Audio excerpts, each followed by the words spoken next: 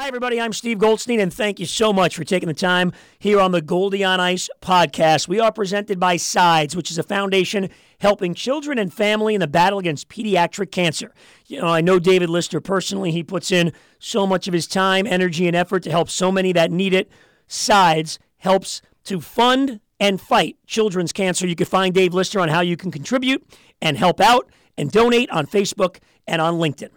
And brought to you by Ken Morris. Bottom line is Ken, a personal friend of mine, been with the podcast since the beginning. He's just one of the best people I know. That's the bottom line. He's now a senior vice president at JLL, a Fortune 500 company. Ken specializes in industrial properties, 4 decades in the business. So we appreciate his support here on the Goldie on Ice podcast. Let's get right to this episode. We are inching closer to the NHL season. And the Panthers open up with 3 road games, which will not be easy to start the season in Minnesota on Thursday, October 12th, 2 days later in Winnipeg, and then a Monday night game in New Jersey against the very exciting, much improved Devils. And training camp for the Panthers so far, with some time left, has gone, I think, very well. Nothing's been overly surprising. The players you thought would perform well and make the roster will probably end up making the roster and have performed well. And it's all systems go. I think this team looks good in goal right now with Bobrovsky, Spencer Knight, and Anthony Stolarz. And however it shakes out behind Bobrovsky, we'll see, because if you look at the early season schedule, it's pretty spaced out. And since Spencer Knight hasn't played games, except for the preseason here, but real games in, 10 months? It would not surprise me if Spencer Knight starts in the AHL because he's got to play games. And if Sergei Bobrovsky is playing, close to the top of his game, he's pretty much going to play most, if not all, of the games, leading into late October at minimum, because there's days off and sometimes 2 and 3 days off.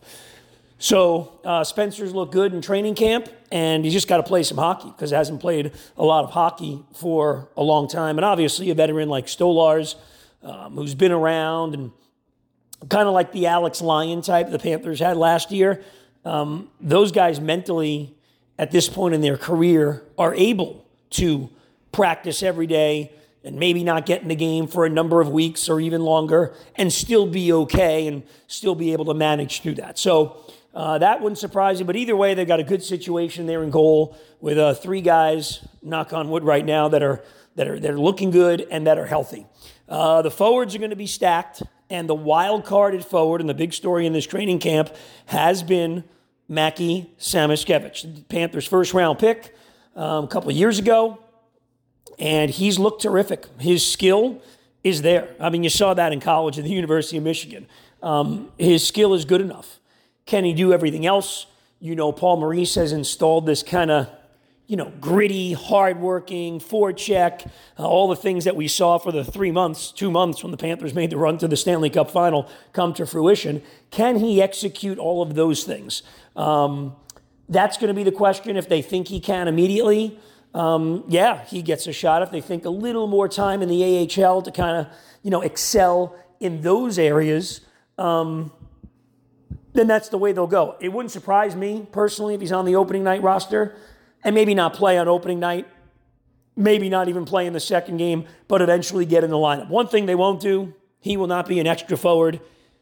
He's got to play hockey as well. So if he's not going to play and get a shot on a fairly consistent basis, they'll just have him go to Charlotte and play some games. But the Panthers right there, they've got themselves a keeper.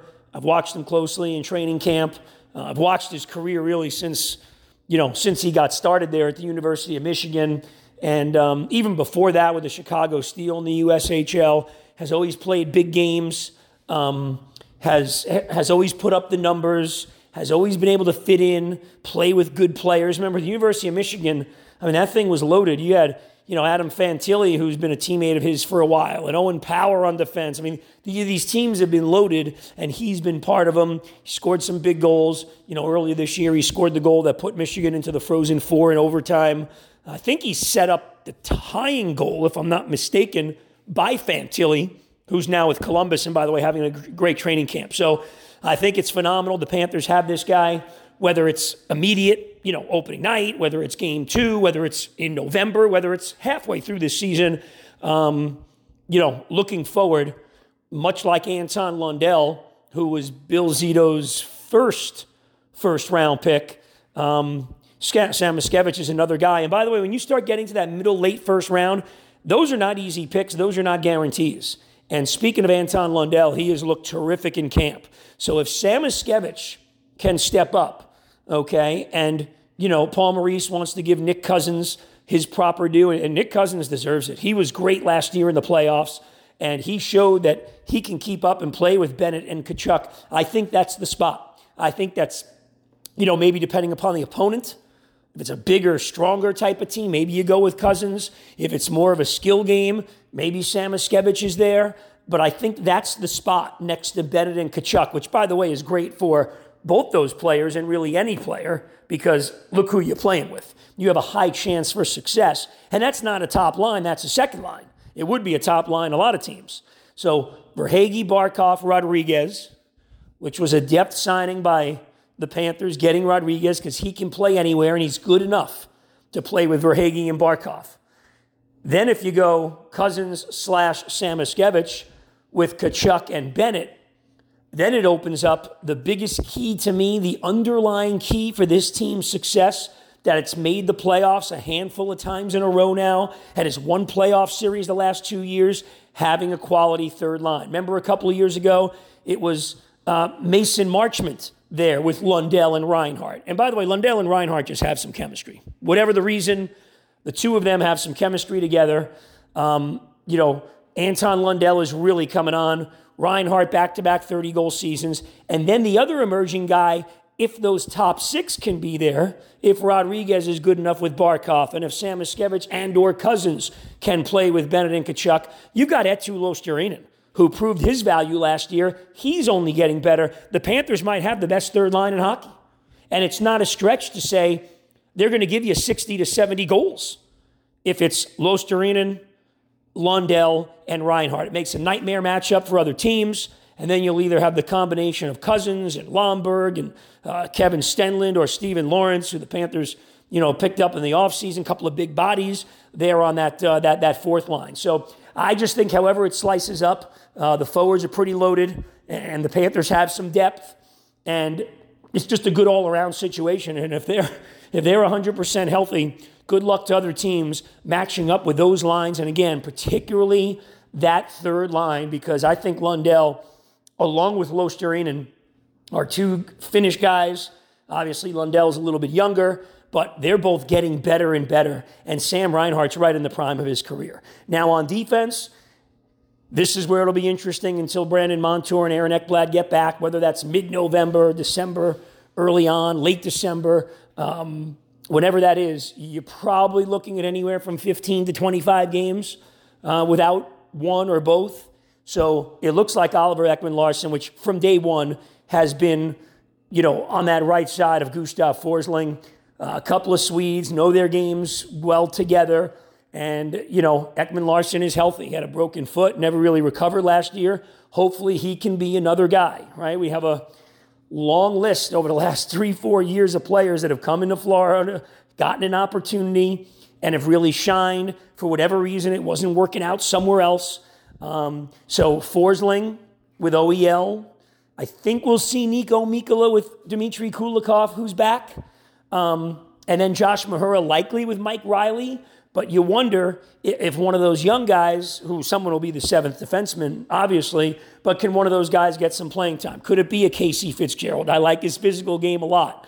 Could Matt Kierstead make that jump? So they've got some candidates there, but, you're looking at a defense that's going to have to play good team defense. The one thing I do like is they're all veterans. They all know how to play.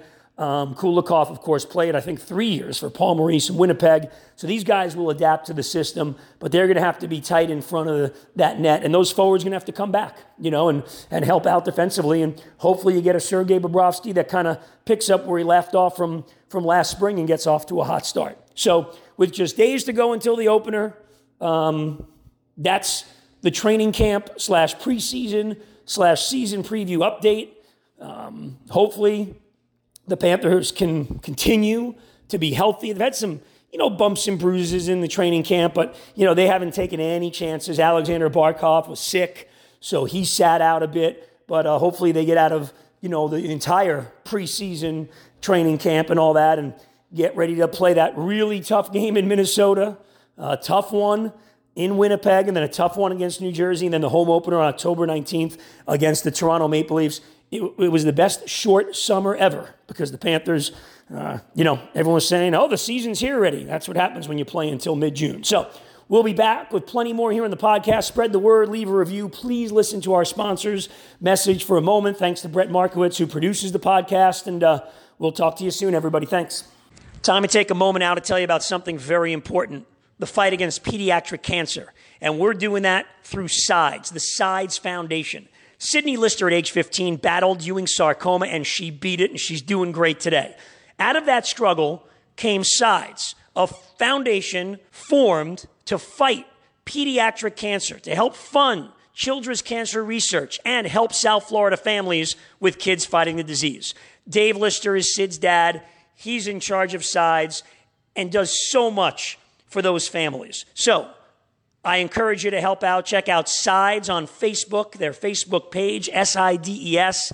Everything is on there. Or you can also call this important number, 954-594-5763. That's 954-594-5763. Help us, help Dave Lister, and help everybody fight pediatric cancer and help out families that need it through the SIDES Foundation. Well, I want to tell you about Ken Morris because he's been 33-plus years in the business, a stand-up guy, and recently joined JLL as a senior vice president. Now, JLL is number 185 on the Fortune 500 list, and Ken specializes in industrial properties, warehouse and manufacturer. He handles complex transactions, and the bottom line is, and I know this about him, you're the most important asset. He takes care of his clients. That's what really drives him and keeps him in the business, and he absolutely loves it. He works with Fortune 500 companies and startup companies as well. So any needs that you possibly have, I can tell you this, Ken Morris is the guy, and he's been nice enough to support this podcast right from the beginning, so he's also got a pretty keen eye. Give him a call, 954-240-4400. That's 954-240-4400 for Ken Morris.